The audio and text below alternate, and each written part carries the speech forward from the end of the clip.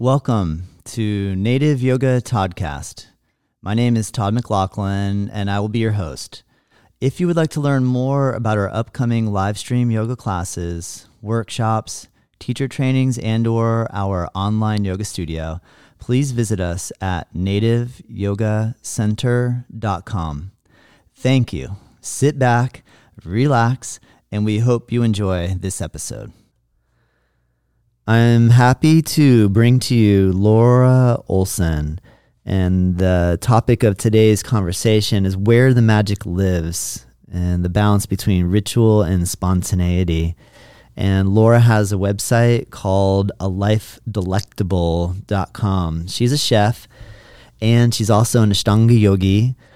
She's a multi-talented writer, artist, teacher. She's at heart a spiritual foodie. Those are her words. And it's her mission to spread the delectable word. Check her out on her website. You can also find her on the Instagram at Laura Ann Olson, which is at LauraNNOLSON. You can also find her on Facebook, Laura Olson. All right, let's get started. I'm so excited to have Laura Olson here with us today. Laura, how are you? I'm good. How are you? I'm doing really well. You're up in New York, correct? I am. I'm up in the Catskills in upstate New York right now. Nice. We're in November right now, pre-Thanksgiving when we're recording this. How's the weather for you up there? You know, it's dry and cold and windy. It's a little vapor deranging up here right now, but it's very, very beautiful. I bet. I've never been to the Catskills, but I hear it's really amazing up there. Yeah, I love it. I didn't think I would. I got dragged here from the city, but now I just love it. Yeah, it's beautiful. That's really cool. I'm excited to have an opportunity to speak with you. I met you a few years back doing a teacher training together out in California with Tim Miller, and I was really impressed and amazed at your fortitude with the practice. And it was really an honor to get to have the chance to practice with you. And so I'm excited to catch up here and just kind of ask you a few questions regarding, I guess, the subject that I want to focus on today or ask you about is where the magic lives, ritual and spontaneity. And, you know, you're an Ashtanga yoga practitioner and you've been practicing for quite a long time, correct? When did you start practicing yoga and or Ashtanga? I think I started yoga around 2000 with some vinyasa type stuff, which I don't even remember exactly what lineage it would have been in. Jiva Mukti influenced, but not exactly. And then around 2002, I found Ashtanga. And fortunately, by then I had figured out what yoga was about and stopped wearing like the footed tights and leotards, which hung over from my dance days. I was a super nerd at the beginning. But yeah, like around 2002, I found Ashtanga as part of a teacher training, and I just never stopped doing it every day. Nice. And was that in New York or New York City? It was in the city. Mm-hmm. I took my training at a place called New York Yoga, and there were several lineages doing pod as part of that, and we had kind of an immersion in Ashtanga for the final 6 or 8 weeks, and I found myself there. Nice. That's cool. And are you still currently do you practice a couple days a week, 6 days a week? What kind of routine do you keep going these days? Oh, that's interesting because it ebbs and flows a little depending. Mm-hmm. I had a bunch of injuries in the past few years that sort of seemed to spiral in on themselves. And I was practicing a lot less. There was a time I really wasn't allowed to practice. The tennis elbow kind of was the final straw because I just couldn't put any weight on it. So that was a dark time because I don't function well without it. Oh, man. I hear you. Yeah, it wasn't pretty. Right now, I feel pretty great, and I'm practicing 5 or 6 days as often as I can. I do Nice. that. Yeah. But I found some flexibility. I think I allow life to come in as it needs to with a little more grace than I used to. Nice. I hear you. I think that's kind of the beauty of getting a little bit older, don't you think? It is. But it doesn't come without great, like struggle and effort in the meantime. Like finding balance is the thing for me. It always takes work. I hear you. So, yeah. But it feels good. I'm also not practicing as long as I used to have had super long practices up to 3 hours. Right. And right now it's much shorter. I just get on there and do my business and what makes sense that day and move the energy and then move along. And I feel a little freer Nice. for that. Awesome. Do you think that, how important do you think the regiment of the sequencing and the series were for you for learning? Or do you think that if someone presented to you this idea, like what you're doing right now, like, hey, Laura, just hop on your mat and do what feels good for you and then be done. Do you think that regiment was critical or too strong? I think it was critical. And I mean, there are two sides to it. It was critical in hooking me in. It's my psyche just really, walked right in on that and knew exactly what to do with it. And I felt like if I just followed all the directions that's where I thought I would find the magic. If I did everything that they told me, then the recipe would come out like baking as opposed to cooking. Yeah. And I think when I started out being able to think about, oh, should I do this today or should I not? Or is it, what series is it? Or should I leave this pose out? I am up in my head anyway, and it would have just exacerbated that. Uh-huh. So I think it was really good for me. Yeah. And good for a lot of people. But it took me a little longer than I might have liked to allow and or to listen to my body more and energies and find wisdom there rather than just like not doing a twist because I ate too much dinner or something stupid or I felt that I did, even if it was just some kind of something in the back of my psyche. So I think, that regimen at the beginning is pretty critical because you just kind of Trini your way through the thing and you find some rhythm and it settles the thing into your whole muscle memory and energy and flow of the week. I think that gives you freedom at first so that you don't have to I agree. overthink. Yeah. Yeah, absolutely. And there is that thrill of the getting to the next place and or that next challenge that definitely feeds the excitement factor. It does so much. And I've always wondered if that's completely a good thing. But I know that's kind of me too.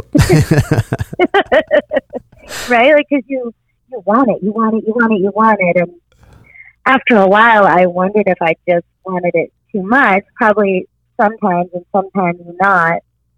But it's also a really intense practice and it requires great effort and organizing your life a very particular way and getting up so early in the morning, doing it no matter what you feel like.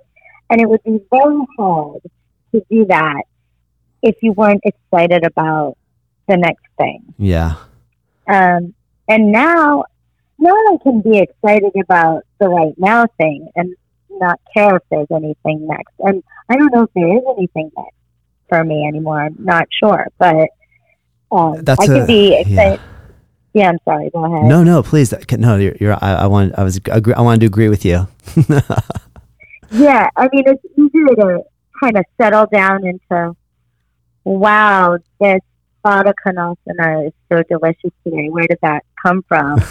As opposed to, I can do the Vadakanasana. What am I allowed to put my legs behind my head? Or, Yes. That's a great, That's a great point. It took a while, though. I mean, almost 20 years. I hear you. That makes me think that if there, yeah, well, that's a good point. I mean, I like how you said I'm not sure if there's more on the table for me. There might be. So I appreciate that you kind of are keeping that door open, because I feel like that's something that when you say we just go, okay, I'm going to do like this amount today, and then you go, that was really amazing. It felt great. And I don't feel like I had to push myself too hard. And I really enjoyed the whole experience. And then that thought pops up of like, but maybe I should try to get back to where I was, what I was doing. And, and there's that wavering kind of every now and again of, should I try to push again, or should I? But lately I haven't really felt that drive either. Like lately I just haven't felt that real drive to like, and every now and again I'll go, all right, let me go for it today. And then afterward I'm like, I don't know if I really, I don't know. And it feels good, but I guess I wrestle with that sometimes, like that am I softening, or am I? Would that be bad? Could that be bad? Yeah. Exactly with me too. I really was, I was kind of an anxious, shy, and not powerful presence for a very long time. And I felt so strong. Like when I would be able to accomplish something in the Ashtanga, it just made me feel really, I don't know, it made me feel like more myself, and I could just take that and run with it. But softening into it, that might be the end game there, because keeping it for the long haul, what can you do with softness that before you did with muscle or fire? And I think the fire also makes me feel good, but some balance of the thing. I think the pandemic has really helped with that. Yeah. Somehow, because nobody's looking. Yeah. That's a good point. Just doing the full self-independent practice. Yeah. Is that what you're referring to? Like not like just like now that we're all kind of self-practicing alone in our homes, mostly that does change it big time, doesn't it? It does. Even if, as teachers, we practice alone a lot anyway. While I was teaching, I was doing that, but it feels different right now. Yeah. And I'm kind of a performer, in case you didn't notice when you met me. I did catch a little bit of that. I caught on to that.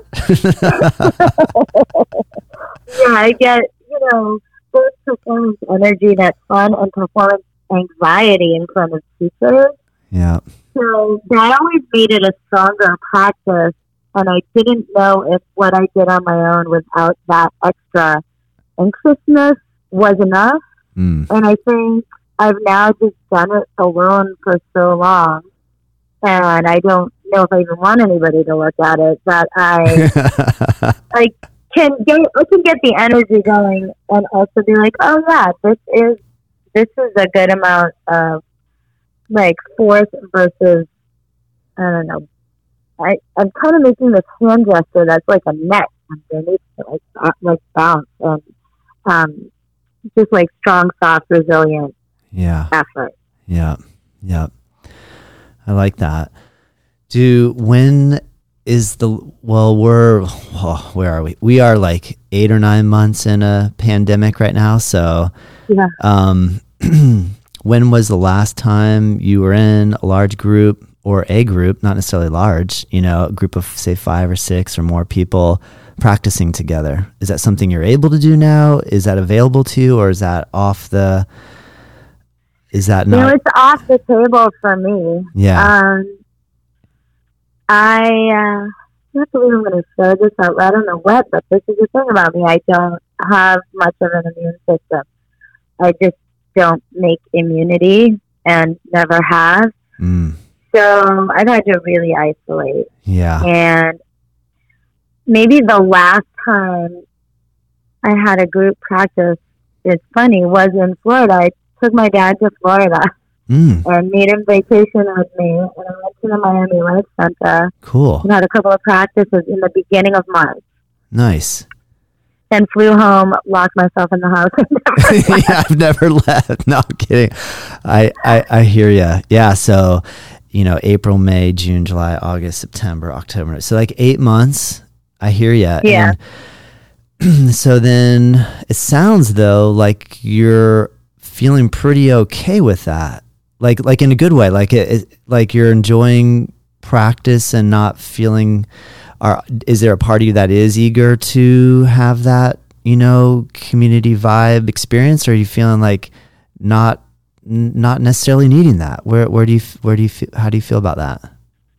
Yeah, I don't know. I have 8 bubble buddies who we will sometimes get to practice together when both of our families are locked down enough. Yeah. We can just have a duo practice. Yeah. And that changes everything. It makes everything hopeful. Yeah. That's cool. The full group practice, getting in a room with people sounds nice. I love people. I'm very social, and I maybe never knew that before Ashtanga either, but I like to be among other humans, and I do miss that. But I also used to be kind of a workshop and classroom addict, and I don't feel like I need to go back to that. Yeah. It was probably good for me. I hear you. That's there. Just being around people and just doing the practice without even talking is a beautiful thing. Yeah. I hear you. Well, that other breath. Yeah. I'm feeling hopeful that we're going to turn a corner, and it might be a while. Like it might take some more time here, but I feel hopeful that we're all gonna be back doing those things again. I don't think this is gonna be forever. No, I don't think so either. I mean, I think it might change certain things for a very long time. Yeah.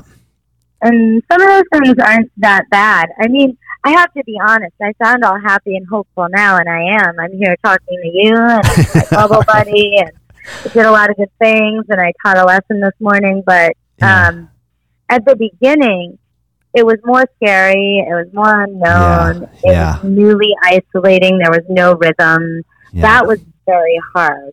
Right now, I think some of the things going on might change things for me for the better. I cook a lot more and more creatively, and that's always been a passion of mine. But whoever has time with running around in the world and eating out. On the other hand, I really look forward to sitting down in a restaurant with some friends and laughing together and having that feel okay. Yeah. I feel the same way about the practice. It's so good to make myself find the rhythm just for myself again. But when I can get in a room with some other energies, that's always magical. I do look forward to that, and I think it's coming. I think it's just longer than we had thought. Yeah. I agree. I know. I remember right around in March, we had a trip scheduled for July, and I thought, it's March. I mean, that's months away. Well, I mean, of course we're going to be going and doing that. And then we realized, no, that's not going to happen. I know. When you mentioned cooking, because I remember you had expressed how much you enjoyed cooking when I met you, and how much do you feel like, in the yoga world, we have this element where we go into a room, we practice together and or get a little bit of feedback. And it sounds like you've been able to go from having like following a recipe in terms of following a sequence to being able to alter the recipe maybe a little bit to adjust and suit where you're at. From the cooking side, have you had a similar journey in relation to like, were you just a full-on recipe follower in the beginning, and do you experiment now where you just say, well, it calls for this amount, let me try throwing this in instead? How do you see similarities there, or? Completely. Yeah. So I started off as a person who couldn't, burn a salad. I really didn't cook at all. I was terrible. Just like in college, sharing ramen noodles out of the pot with my one friend and maybe not making them right. That was like your gourmet meal. Yeah. Yeah, that was it. And then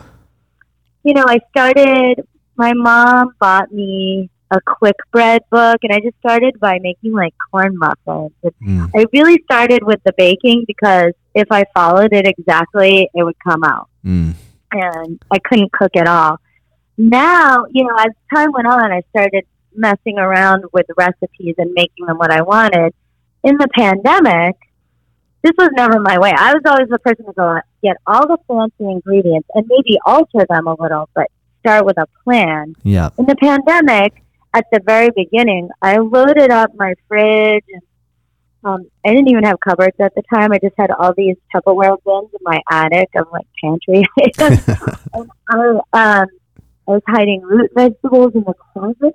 So I would just go see what was going to go bad soonest and make something out of it. Nice. And that was never my way, but I made some amazing meals and I was so proud of myself. And I thought that was a great skill, like almost like Depression era cooking, but with much fancier ingredients, because that's how I roll. That's cool. But yeah, that was really fun. It was both a stressful and a fun project, just to use up what needed to be eaten and make it both healthy and delicious and not feel deprived. I hear right? ya. The same thing with the practice, like not feel deprived of the one pose I can no longer do because of whatever's going on, but enjoy what's there. Yeah, that's a really great point.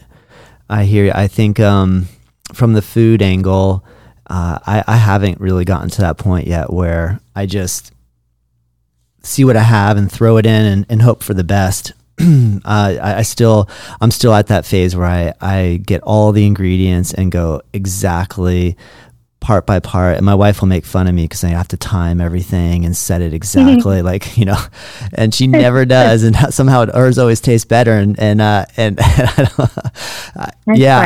want to get a little bit more spontaneous like that, but I do find that with the yoga element, I almost like have to consciously encourage myself to be spontaneous. I feel like after so many years of following the ritual, like I'll have to really kind of give myself a nudge to try to be a little bit more spontaneous. Right. Do you have any tricks or tips or things that you think are a good way to really, not that necessarily mixing it up is the goal, but just maybe to keep it fresh so that you do feel excited? You know what? It's interesting. I don't shake things that far up. I just kind of allow if something comes to me, I do that. But also, it really all came out of injury and working around them. And I'm still kind of doing this. Like I have some stuff that's just coming back. I still have the tennis elbow. I can only do so many vinyasas and how many arm balances are in this versus what is really working on my body. So for a while, I was just doing parts of series. Yeah. And I started putting parts of series together because I needed more practice. And then right now I can do enough of each series that I can largely just do that if I want and make it feel satisfying enough. But if it just feels like I want to do, some days I just want to do Ekapada Raja Kapotasana before I put my legs behind my head in second. And that would have been, I mean, I hope I don't get, called out for this, but it felt really dangerous. I was like, oh, are you really going to do that? But I just allow a little of the delicious things that I so love to infiltrate when they just come to me. That's what I do. Yeah.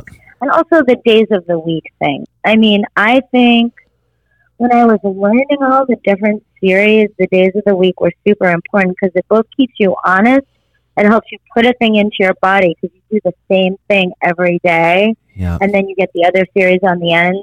But the new things you're learning are all together that you're working on them. So they kind of settle in. Yeah. But so I think that that's very important for a while. Right now, sometimes I don't need second series on a Sunday or first series on a Friday. It's whatever that day needs. I think after, I guess it's been 18 years, I feel like I should be able to trust myself with that. I don't know if that's true. I don't know what a long time teacher, much longer than myself, would say to that. It's just kind of what I feel. I feel like maybe there's some wisdom finally creeping in. Yeah. There has to be a point where it all makes perfect sense to be done any which way we feel is appropriate in that moment. Like, I don't know. I think I know. I hear you when you said, I hope I don't get called out. There always is that little in the back of the mind thing of like, will someone judge me because I, practice spontaneity, and which got kind of hammered in there somewhere early on. Prior to Ashtanga, I had gotten that hammered into me through Bikram yoga, and Bikram was pretty mean about saying that, and I'd have no qualms about talking about how mean he was, right, in public, because like he really was like, this is a recipe and this has to be done exactly the same way every single time, and if you take one little tiny ingredient out, then you won't get the desired results at the end. It has to be done exactly like this. No change to it whatsoever. And if anything gets changed in it, it's not real yoga. And that's kind of brutal. Now I feel safe to say that's a little bit controlling. That's crazy in my opinion now.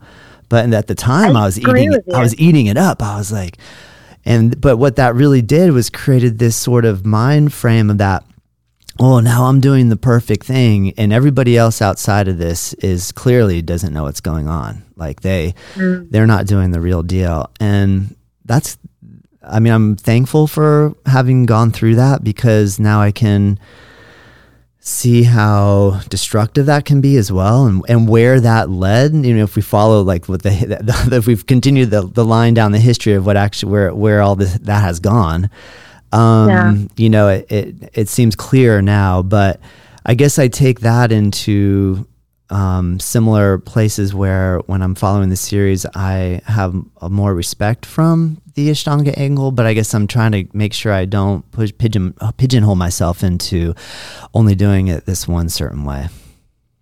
Yeah, I agree with that. It's, I think probably many Ashtangis are just uniquely, the reason they hook into Ashtanga is that they're kind of programmed to accept this idea of doing it right.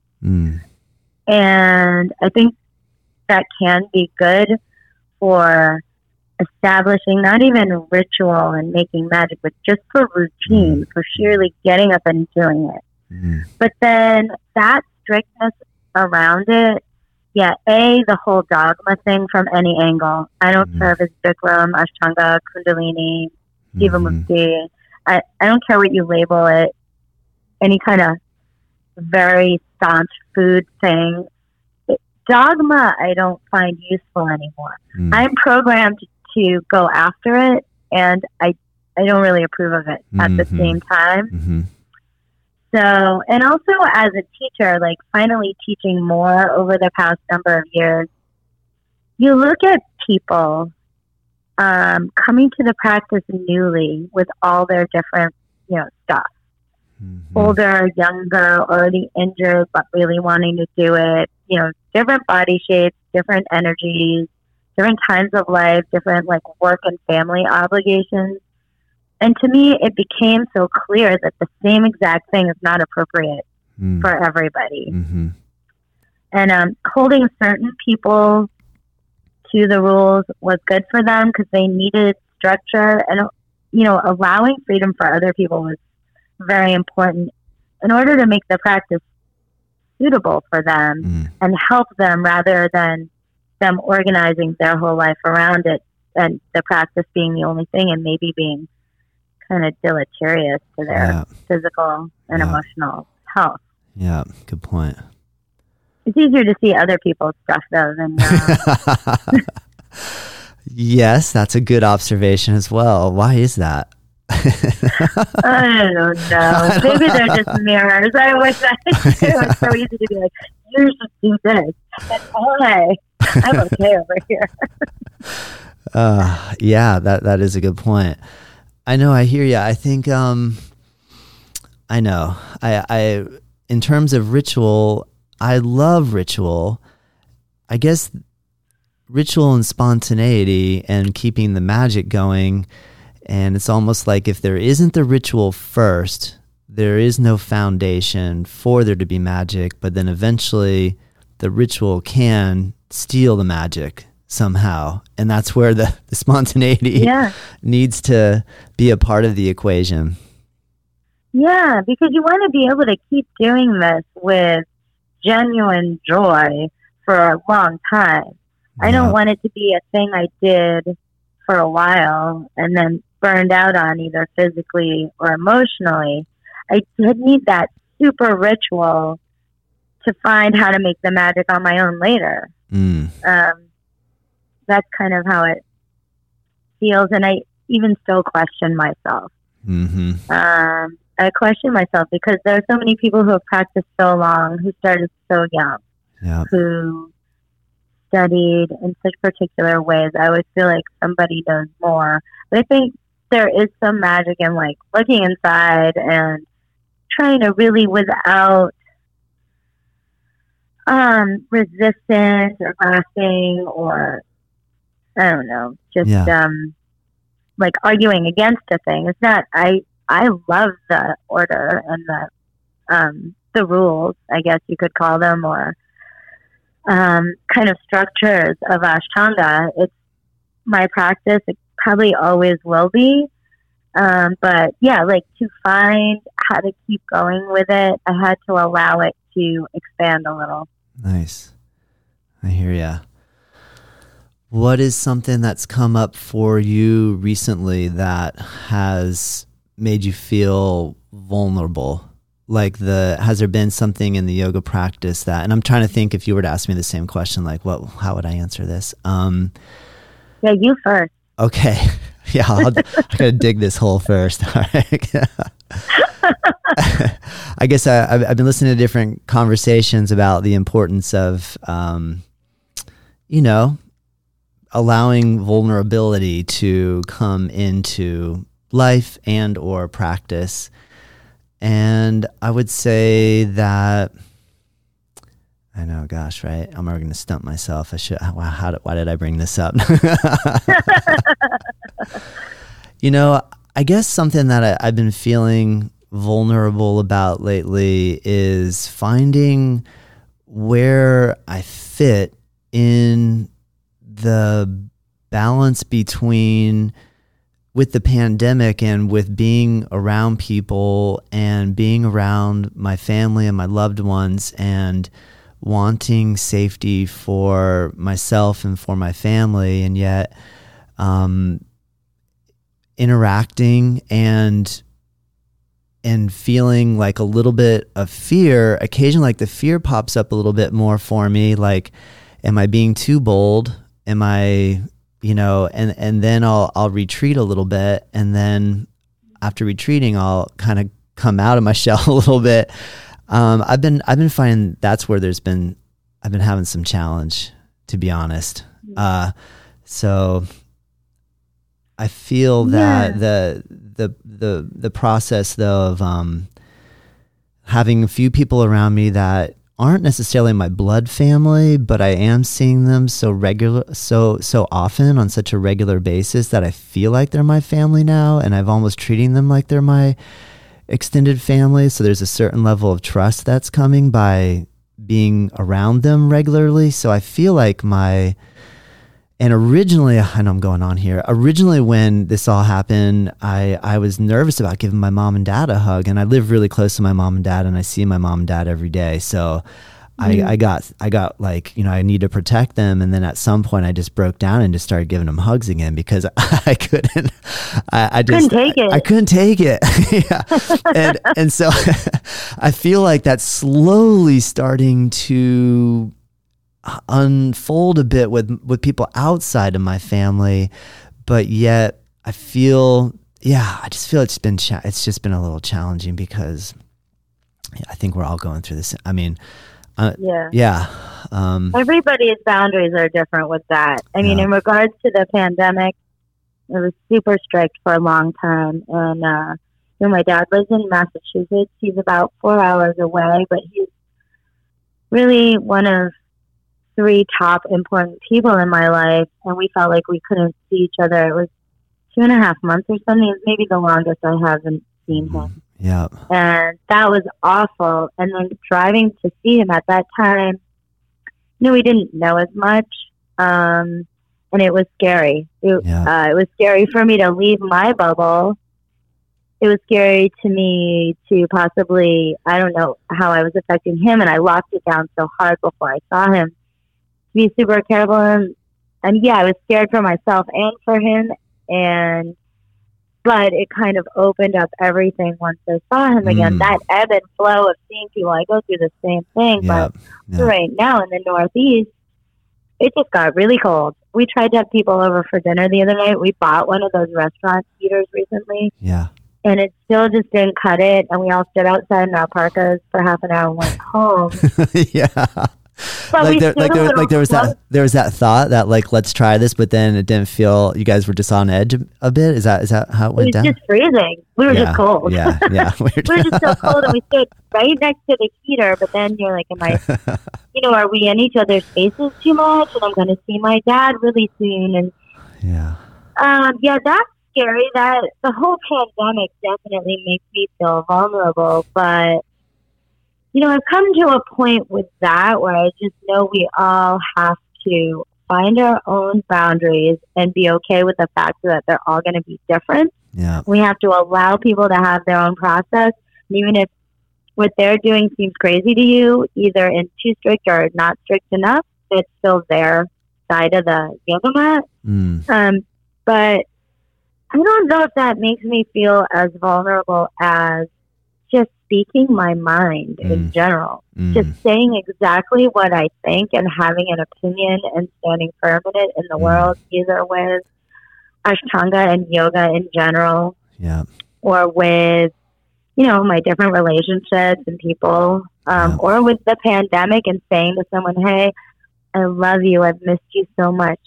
We're going to have to stand a little further away. Yeah. That makes me feel very vulnerable. This people pleasing thing. Is part of it's part of what hooked me into Ashtanga. You can completely do that. You can just do everything right and feel like you're following all the rules and everything's going to be okay. And I feel like the pandemic has pointed out more than anything that people pleasing isn't always, it's just not always the way to go.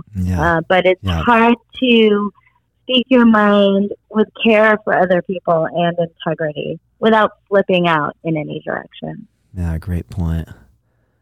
Yeah, I agree. I think when we touch upon these subjects, it does give me this feeling that we're somehow we're improving. Like we're somehow getting these incredible lessons, even though it just really sucks sometimes. Yeah. It does. I want to come over there and sing with you now. Do some Hanuman Chalisa for sure. Yeah. I know. You have to play. Oh man, I hear you, Lori. Well, I know. I think though that this is why I enjoy having conversations like this, because someone had helped me out with getting this gear to get this podcast going right when this all started happening in March, and I feel like it's almost, for lack of a better term, it's almost been like therapeutic to be able to reach out and chat with other people in other places that I know love the yoga and have found great benefit from the yoga, and so I really enjoy this opportunity. What else all right, so you've been practicing for 20 years and you've had this little evolution happen where you were real focused, now giving yourself a little space. Then the next 20 years, if things have only really gotten better, at least I know, there's been a few bumps in the road, but for the most part, it sounds to me like you're feeling like you're really digging yoga still. Yeah. How could it be better? Like, what could happen that could make it better? Like a full Kundalini rising, like like energetic element, or I mean, I don't know. It's important to try to think, how could yoga even get better 20 years from now? Like 20 years from now, if we have this conversation again and we'll go, oh my gosh, it has gotten better. Is that because we just got softer and softer and softer? Like in a good way? Yeah, maybe, right?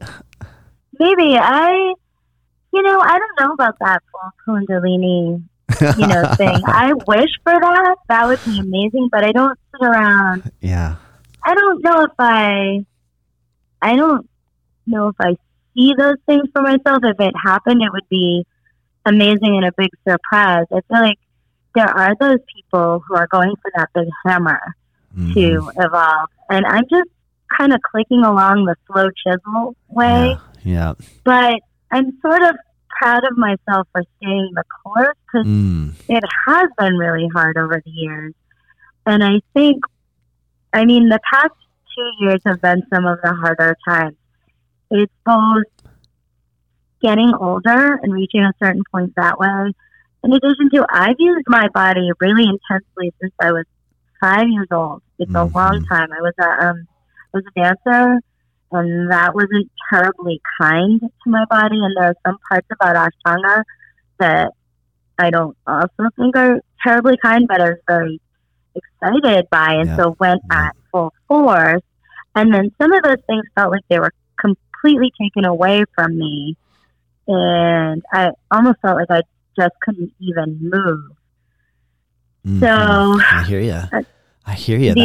That's so crazy to like stand at the top of the mat and go, oh, dude, I'm in so much discomfort. How am I going to do this? Yeah. Or what do I even do that's not going to exacerbate anything, so I'm not hurting myself by doing the practice? Or how do I feel like myself without that in the practice, or even in my day? How do I... And then right now I feel like I found a semblance of that, but is it going to be a constant giving up of things as you go along, or is it that some things come back and are just there sometimes? I think if I could see the next 20 years, and the evolution I hope for inside is just more and more comfort with myself, because I've always been very uncomfortable in my skin.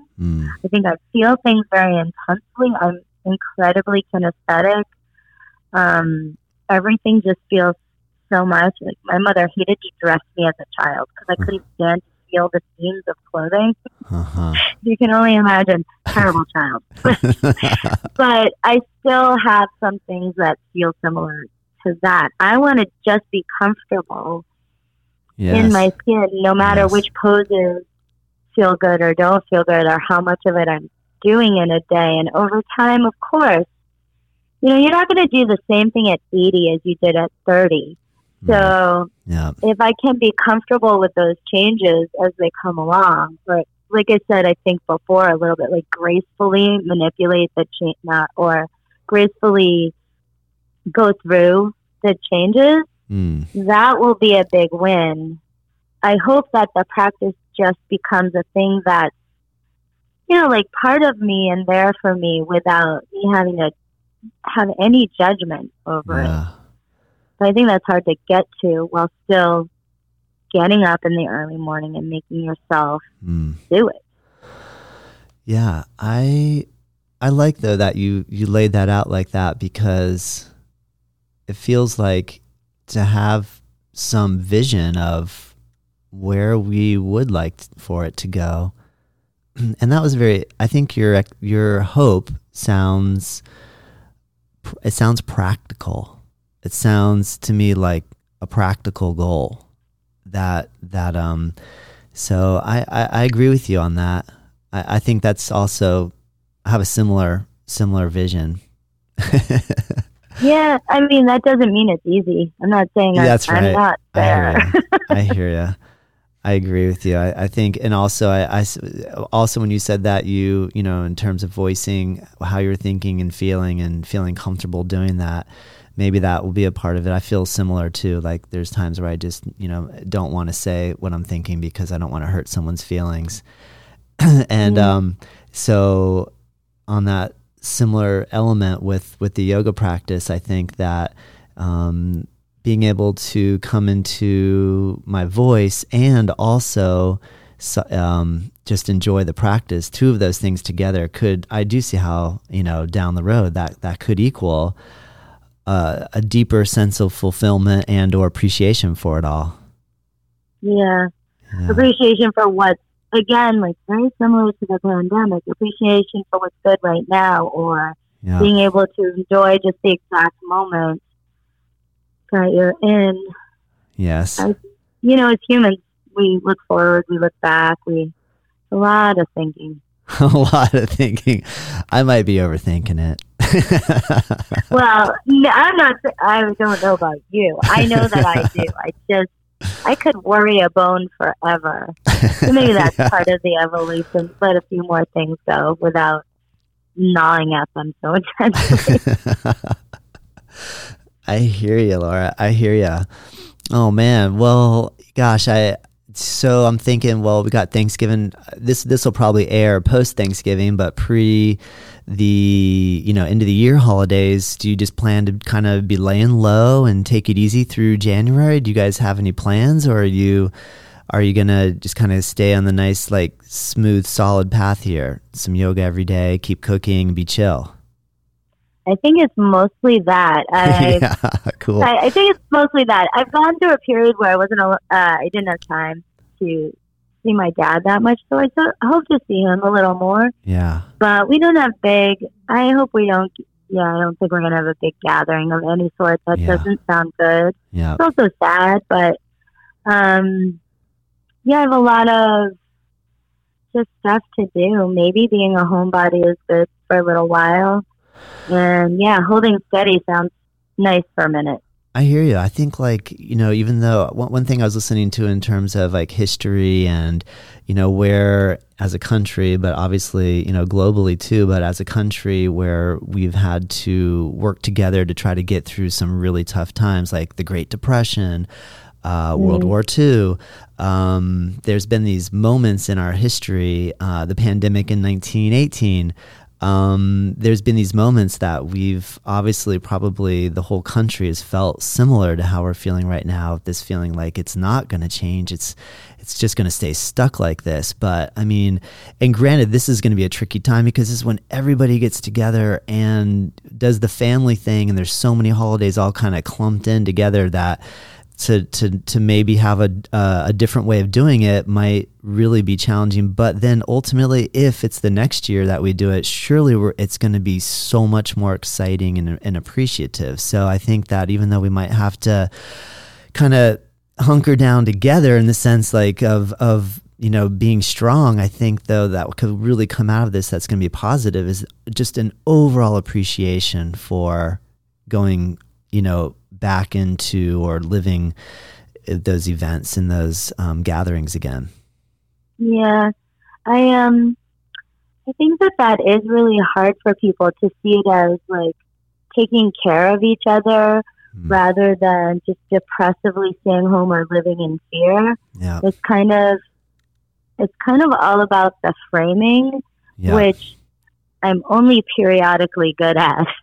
But it is how you frame it for yourself. Yep. And, there have been times, another time that was really hard was 9/11. I was in New York for that. Ooh. That was a very scary time. Yep. But I all of a sudden felt like I was in a much wider community where before it was every New Yorker for themselves. Uh-huh.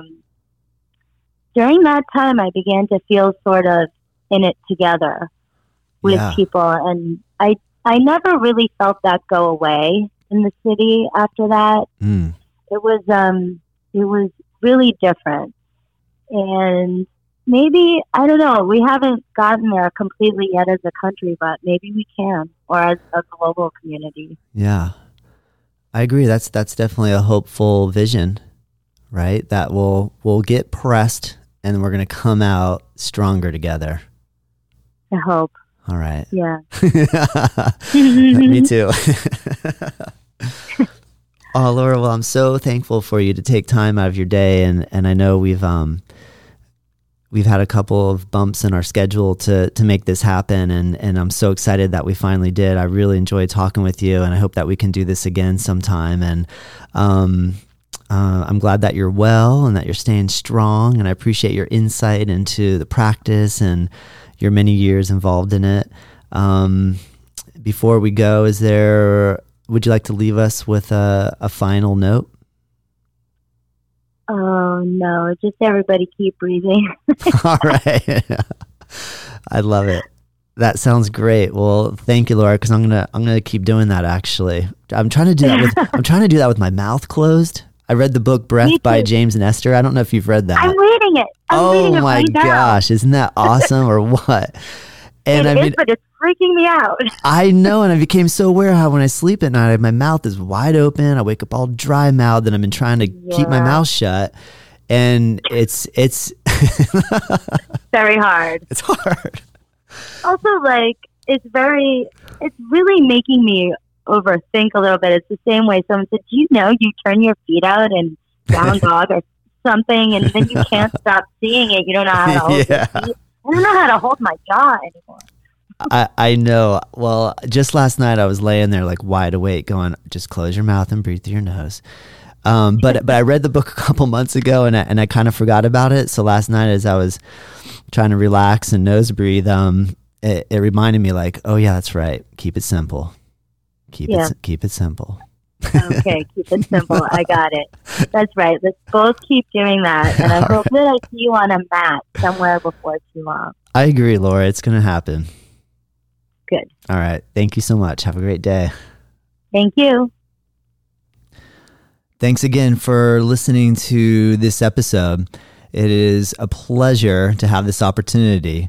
Thank you so much. Again, we appreciate your support. If you'd like to make a donation, you can find us on Venmo at Native Yoga Center. And remember, we have yoga classes via live stream in studio that you can access at nativeyogacenter.com. Have a great day, and until next time.